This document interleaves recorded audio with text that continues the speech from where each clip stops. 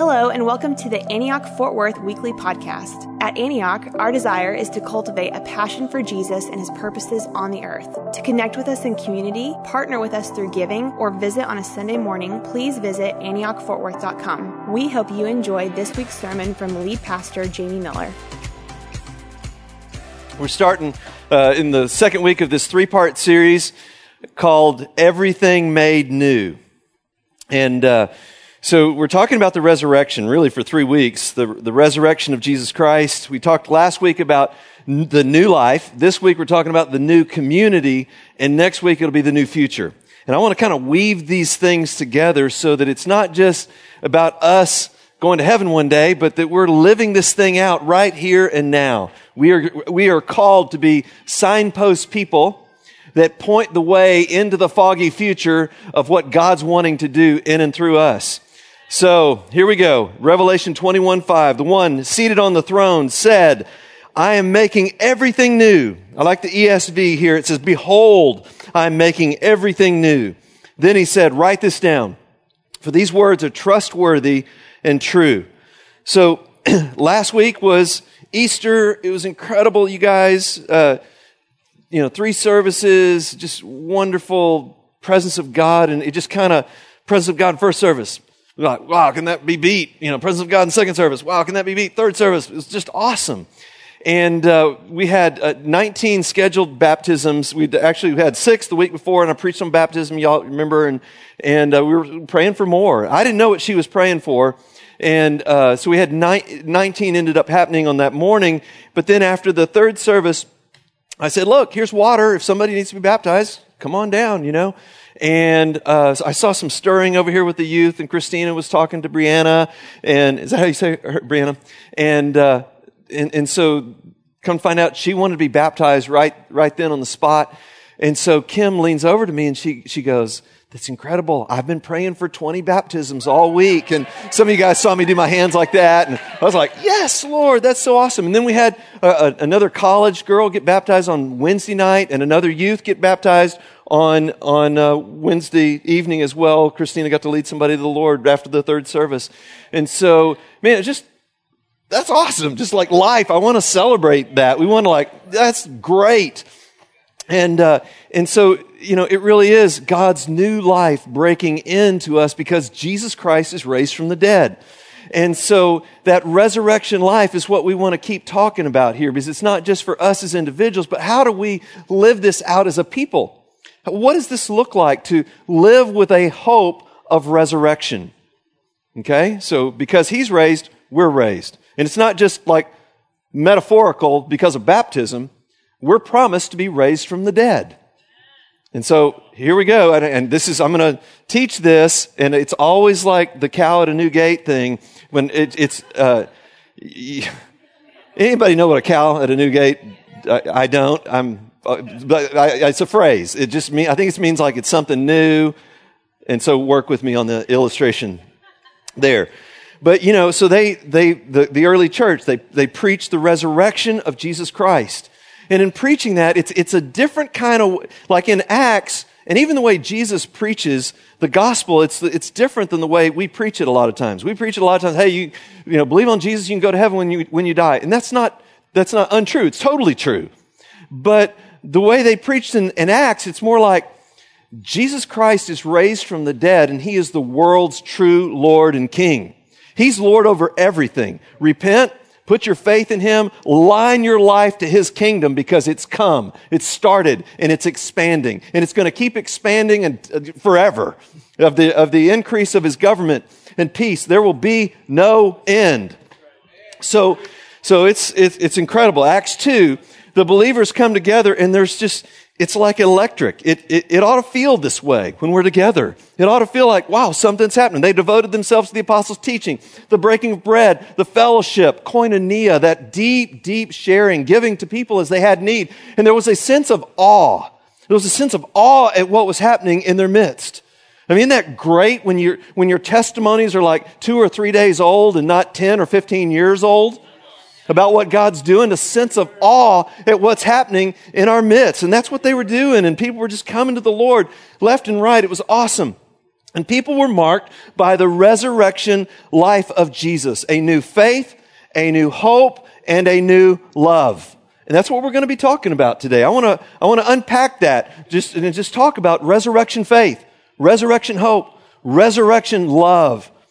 And just as a parenthesis, when I figured that out, that's what I wanted to share about this morning. It was earlier in the week, and faith, hope, and love. And it reminded me of the very first sermon I preached ever.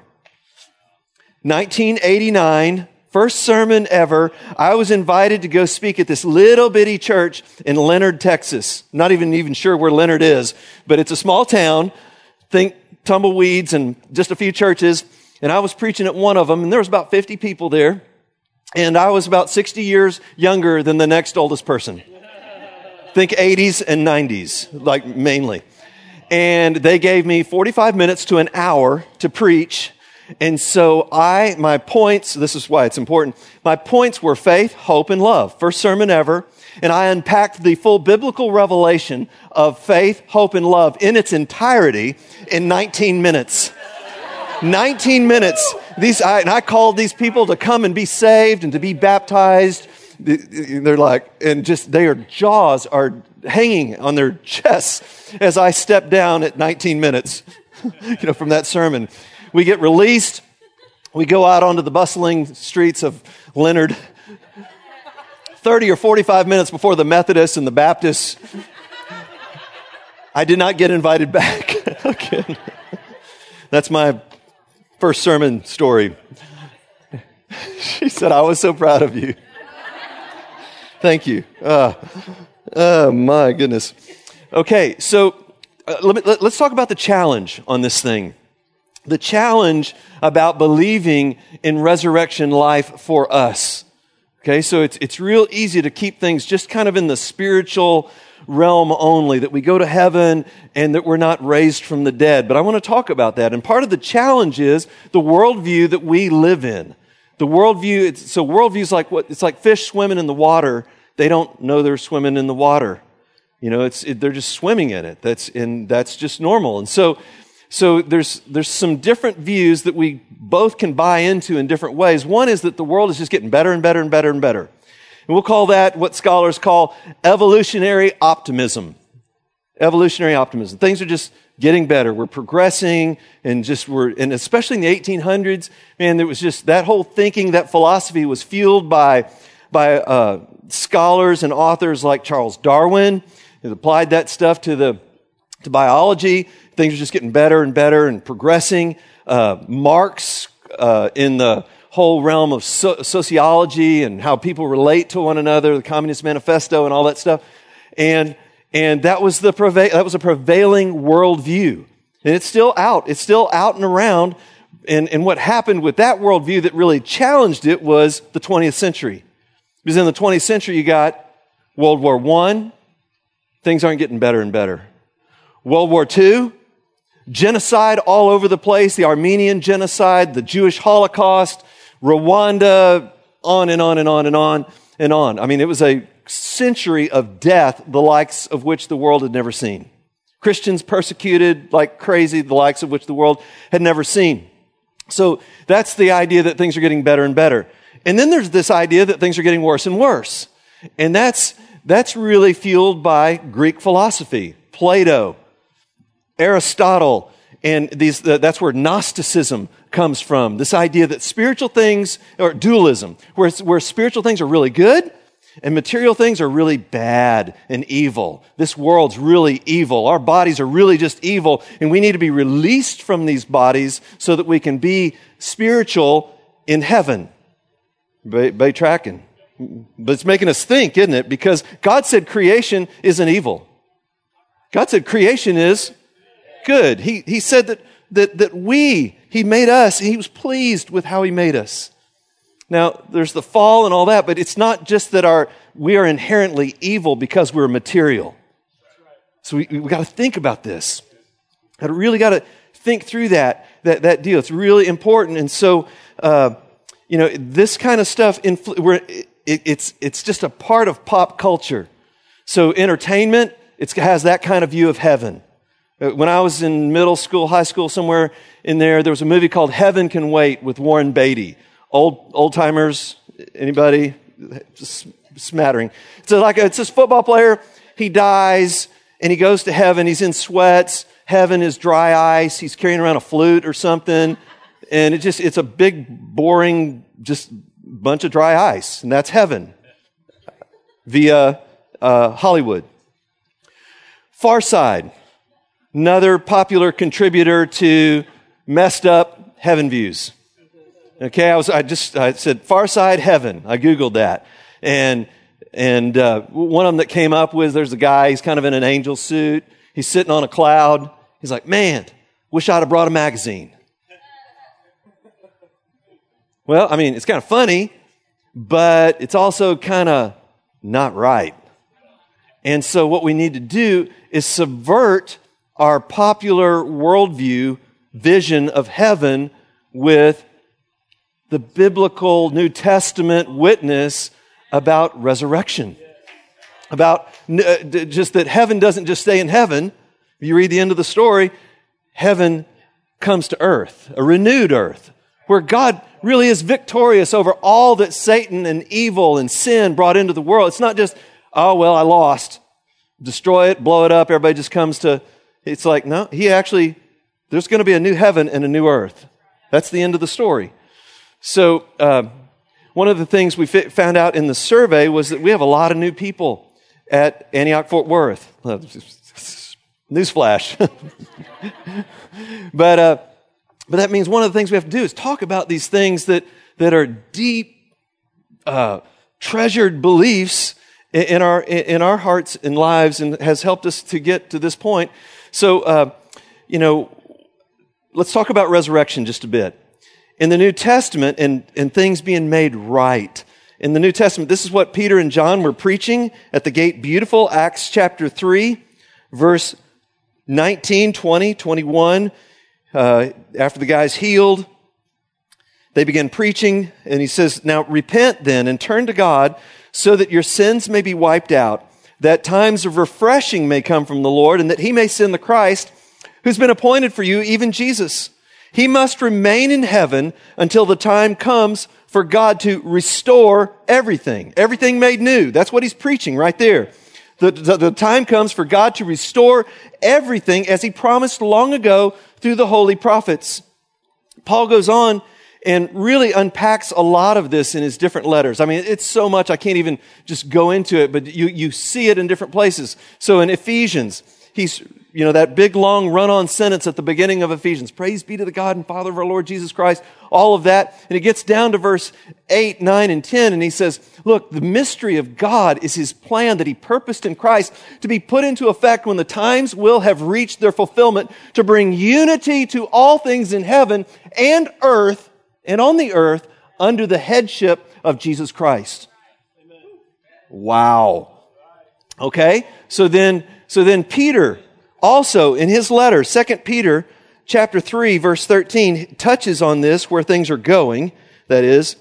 But in keeping with the promise, we are looking forward to a new heaven and a new earth, the home of righteousness.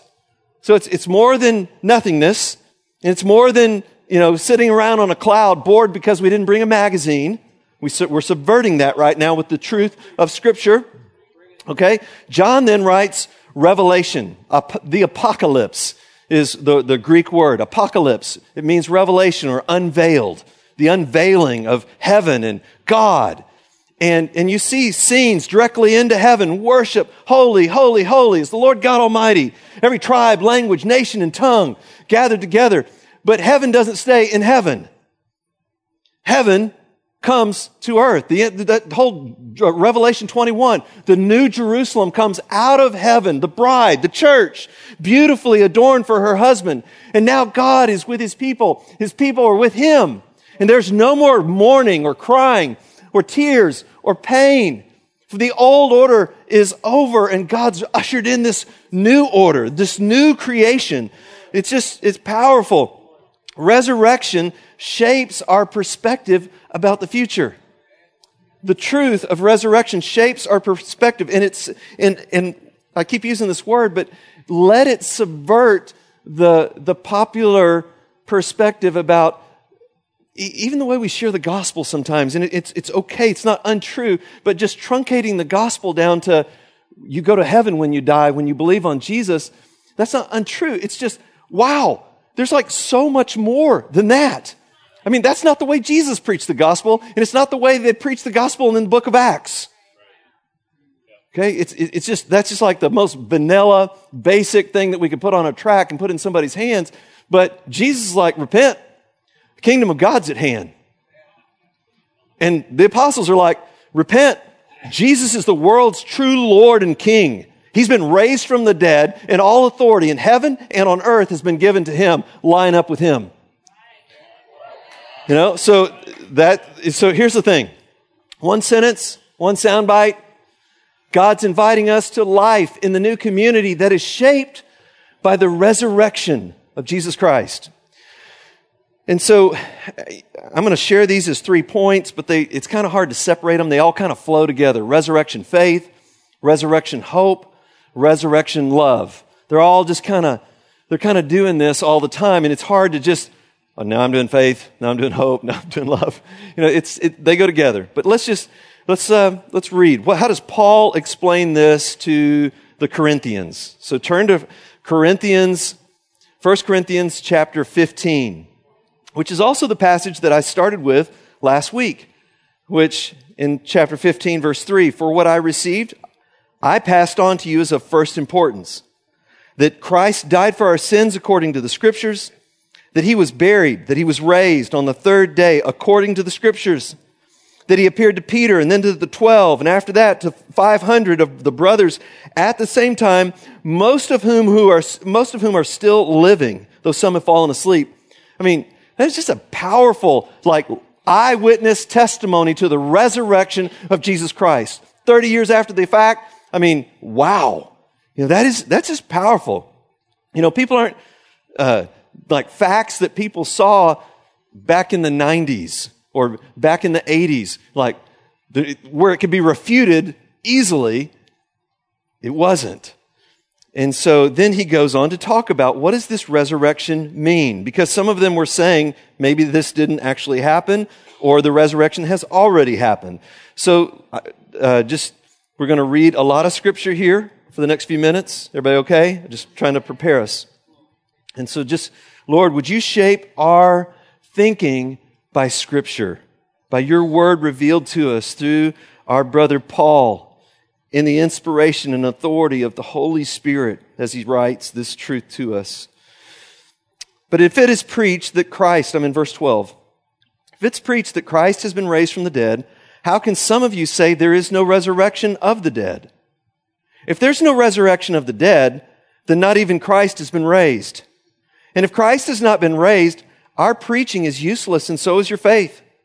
More than that, we are found to be false witnesses about God, for we have testified about God that he raised Christ from the dead. But he did not raise him if in fact the dead are not raised. Just tracking on that logic there. For if the dead are not raised, then Christ has not been raised either. And if Christ has not been raised, your faith is futile, and you are still in your sins. Then those also who have fallen asleep in Christ are lost. If only for this life we have hope in Christ, we are to be pitied more than all men. Why would he say that? Because they're suffering. I mean, he's going to say that a little bit later, a couple paragraphs later. I endured wild beasts in Ephesus, metaphorically. He's been persecuted for his faith in preaching and proclaiming the resurrection of Jesus Christ from the dead. Verse 20, but Christ has indeed been raised from the dead, the first fruits of those who have fallen asleep. For since death came through a man, the resurrection of the dead comes also through a man. For as in Adam all die, so in Christ all will be made alive. But each in his own turn, Christ the first fruits, then when he comes, those who belong to him. Then the end will come when he hands over the kingdom to God, the Father, after he has destroyed all dominion, authority, and power. For he must reign until he puts all his enemies under his feet. The last enemy to be destroyed is death. And he goes on and says God's going to be all in all when this thing is said and done. And if goes on and talks about persecution and says, look, we should just eat and drink and just die. It doesn't even matter if this resurrection isn't true. So what's the resurrection going to be like? That's the next question he deals with in verse 35. But someone may ask, how are the dead raised? With what kind of body will they come? How foolish! What you sow does not come to life unless it dies. When you sow, you do not plant the body that will be, but just a seed, perhaps of wheat or of something else. But God gives it a body as He's determined, and to each kind of seed He gives its own body. All flesh is not the same. Men have one kind of flesh, animals another, birds another, fish another. There are also heavenly bodies, and there are earthly bodies. But the splendor of the heavenly bodies is of one kind, and the splendor of earthly bodies is another. The sun has one kind of splendor, the moon another, stars another, and stars differ from star in splendor. So it will be with the resurrection of the dead. The body that is sown perishable, it is raised imperishable. It is sown in dishonor, but raised in glory. It is sown in weakness, but raised in power. It is sown a natural body, it is raised a spiritual body. If there is a spiritual body, then there is also a natural body, then there's also a spiritual body. So it is written, the first Adam became a life-giving being. The last Adam, a life-giving spirit. He pours that spirit out on us. The spirit did not come first, the spiritual didn't come first, but the natural. And after that, the spiritual. The first man was of the dust of the earth, the second man from heaven. As was the earthly man, so are those who are of the earth. And as is the man from heaven, so also are those who are of heaven.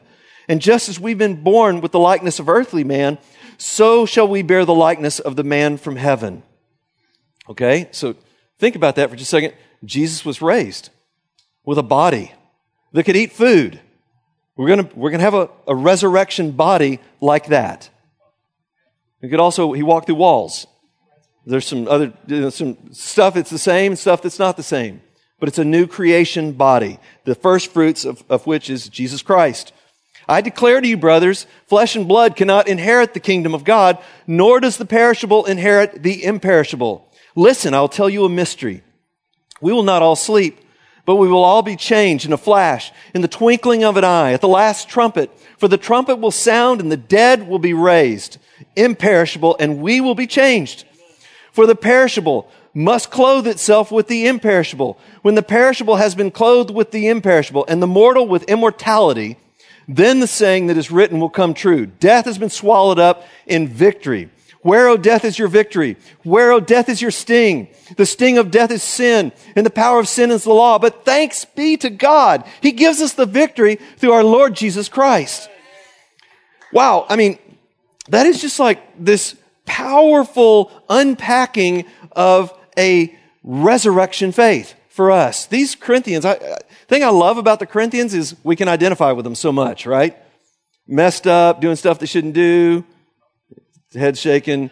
They had this patron system. It was a big deal in the Greek world. In Corinth, the patron system's like, there's a couple big-time leader, household guys, and everybody had to kind of pay homage to them, and they kind of let the economics flow through their house. And that's the way economy worked and everything. And then they got in fights, and there were factions, and I follow Apollos and all this different kind of stuff. And one of those things was misunderstanding about the resurrection. And so Paul's bringing this word, and ultimately it's like, praise be to God, the victory is in Jesus, so it matters how you live. Your labor's not in vain. Go for it. Let's live productive lives that matter, is what he's saying. A resurrection faith because of Jesus Christ. The second piece there, and it's woven together, is resurrection hope. And I almost put this first, and I almost titled this the whole message, because it's out of hope that everything kind of flows. Like, hope is the seedbed for faith, for a constant believing. Faith is the evidence of things hoped for. That's what Hebrews 11 says. So faith is like the seedbed for, hope is the seedbed for faith and for costly love that we're going to be talking about in a second. Just that love springs from those things. Paul kind of alludes to this in Colossians. Again, this is in basically all the letters. I'm just going to pull some highlights here. Colossians 1, 3-6. We always thank God the Father through our Lord Jesus Christ when we pray for you, because we have heard of your faith in Christ Jesus and of the love that you have for all the saints. The faith and love that spring from the hope that is stored up for you in heaven, and that you have already heard about in the word of truth, the gospel that has come to you. So, okay, wow. So that hope, it's like, if you could imagine us as a tree, our roots are in that future hope of what's coming, and the branches and fruit that we bear, my roots are out there, and the fruit and stuff that I'm bearing is based out of the roots of this unstoppable, undying hope in the resurrection of Jesus Christ. And that is, it's going to be our resurrection. And so, it's metaphor at one level that we are connecting with the death of Jesus, but ultimately that's not just metaphor. Scripture's saying, as He died, we died, and as He was raised, with that resurrection, we're going to have that resurrection in our own lives. Talk about bringing hope in from the future into the present. It's just powerful. It's foggy. We don't see it all, but we're living that kind of a faith-filled life that points to, like signposts, all of us, pointing to God's future. We're going to talk more in detail about that next week. But I mean, it's powerful. We're rooted in the victory of Jesus Christ. There's always reason for hope. Always reason for hope. There's always reasons for hope.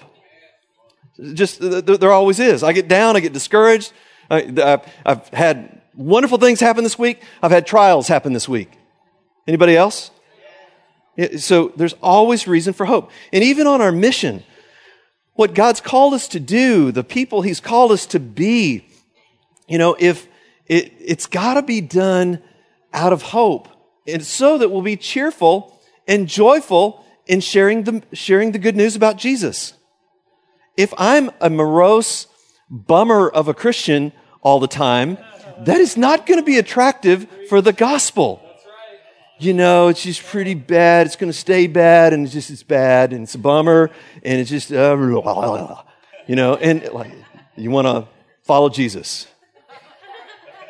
No, man. So that future, it's a future where things are made right. So we want to act for justice right now because things are going to be just.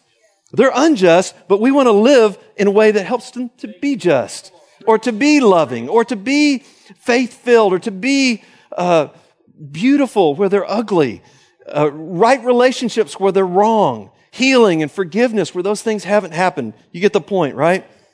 So resurrection hope, and then weaving that together then with resurrection love as well. Resurrection love. There's this interconnection between these things because ultimately, love is what we're to be known for more than anything else. And really, it is the ethic of Christians, is love. Yesterday, we had a bunch of the college girls at the house. It was a lot. Place was packed. And I was kicked out. I was up here. I was made to be the man not in the house. And studied for a while, semi-productive. You guys can flash up a card whether or not it worked.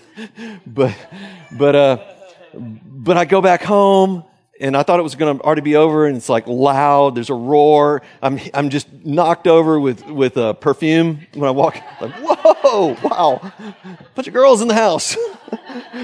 And but they did some Q&A. Kim kind of shared a little bit just about some of the questions and answers, and about dating and good stuff to be talking about. Older women talking to younger women about that stuff, right? But I was sitting there thinking, I was listening to those things, and I thought, if we could live by the ethic of love, like we could figure all of that stuff out. We'd treat the person we're dating in the right way. We'd be the kind of person that somebody wants to marry one day. Because we love them. We love that future person that God has for us. It's huge. So it's this kind of ethic. Again, Paul in Colossians chapter 3, verses 1-4, since you've been raised with Christ, Okay? Set your hearts on things above, where Christ is seated at the right hand of God. Set your minds on things above, not on earthly things. For you died, and your life is now hidden with Christ in God. And when Christ, who is your life, appears, then you will appear with Him in glory. So that's what's coming. That's what we live with love, anticipating this future that's breaking in. And even though it's misty as we're looking at the future, we can't see it all, but we can live in ways that express, that inaugurate the holiness that's coming, the love that's coming, the serving one another that's coming. And it makes our lives have so much more meaning to, I want to live in a creative way that, this is what we'll talk about next week, but it's going to affect the music that we write because we want it to be reflecting that future. It's going to affect the words we write, the ways that we do our work, the ways that if you're a mathematician or an engineer, why not say, Jesus, you're holding all things together by the word of your power. You understand all physics and everything. You are the greatest logician ever. Literally, your name, He is the Word, Logos. Can you give me wisdom for my situation? You're the one in whom are hidden all the treasures of wisdom and knowledge. That's not just a poetic kind of nice statement. It's the truth about Jesus. The one in whom are hidden all the treasures of wisdom and knowledge. And all that to say, we are citizens of heaven. We're here, but it's like we're actually a colony of heaven that's been placed here. Born again people that represent God's life here and now. And so that's part of what the word ecclesia originally meant. The church, it was like this people from another place that formed a group that expressed the views and life and culture of that other place. Like Greeks or Romans would have an ecclesia of people that brought that culture to life in this new place. And that's what we're called to do. Philippians, just one page back, Philippians chapter 3, verse 20.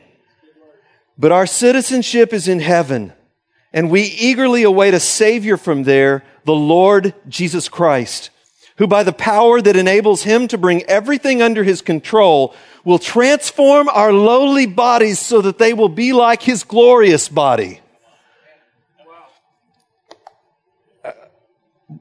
Boom! I guess part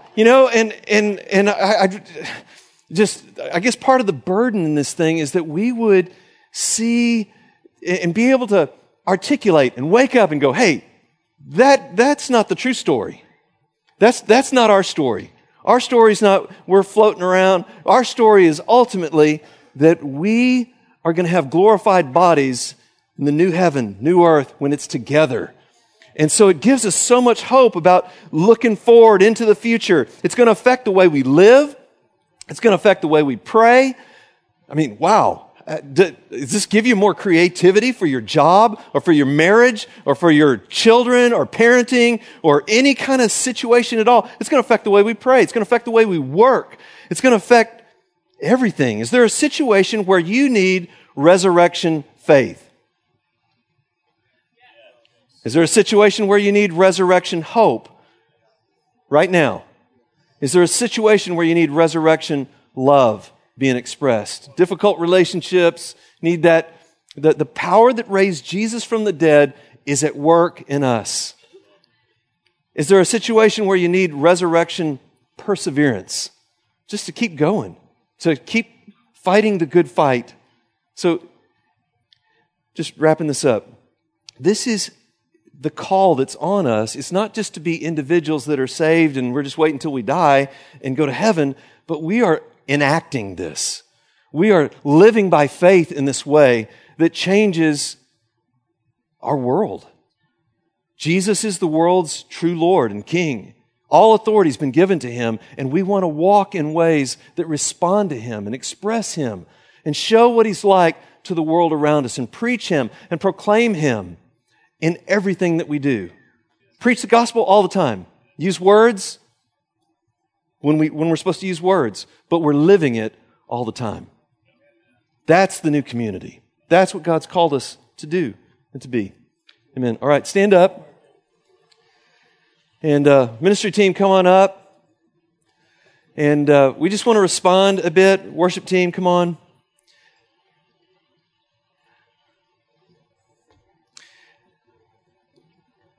And again, I ask the questions, but I mean, think about your own situation, because just all around the room, there's as many probably ways that we could pray as there are people here. And it's just, where do you need that faith or that hope or that love breaking into your own life, into your own world? If I get a few more ministry team people, come on up, y'all.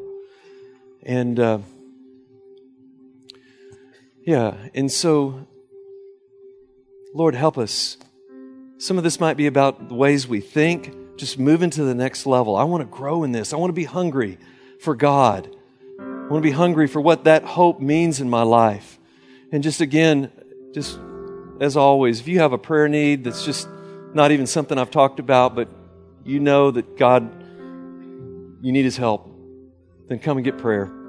And Father, meet us here today. I pray for life, for resurrection life, for resurrection power, resurrection hope, love, faith, breaking into our lives. And that we would be people that express in our thinking, in our acting, in our doing, this future that's coming. In Jesus' name, amen. You guys come, get prayer. Be bold, go for it.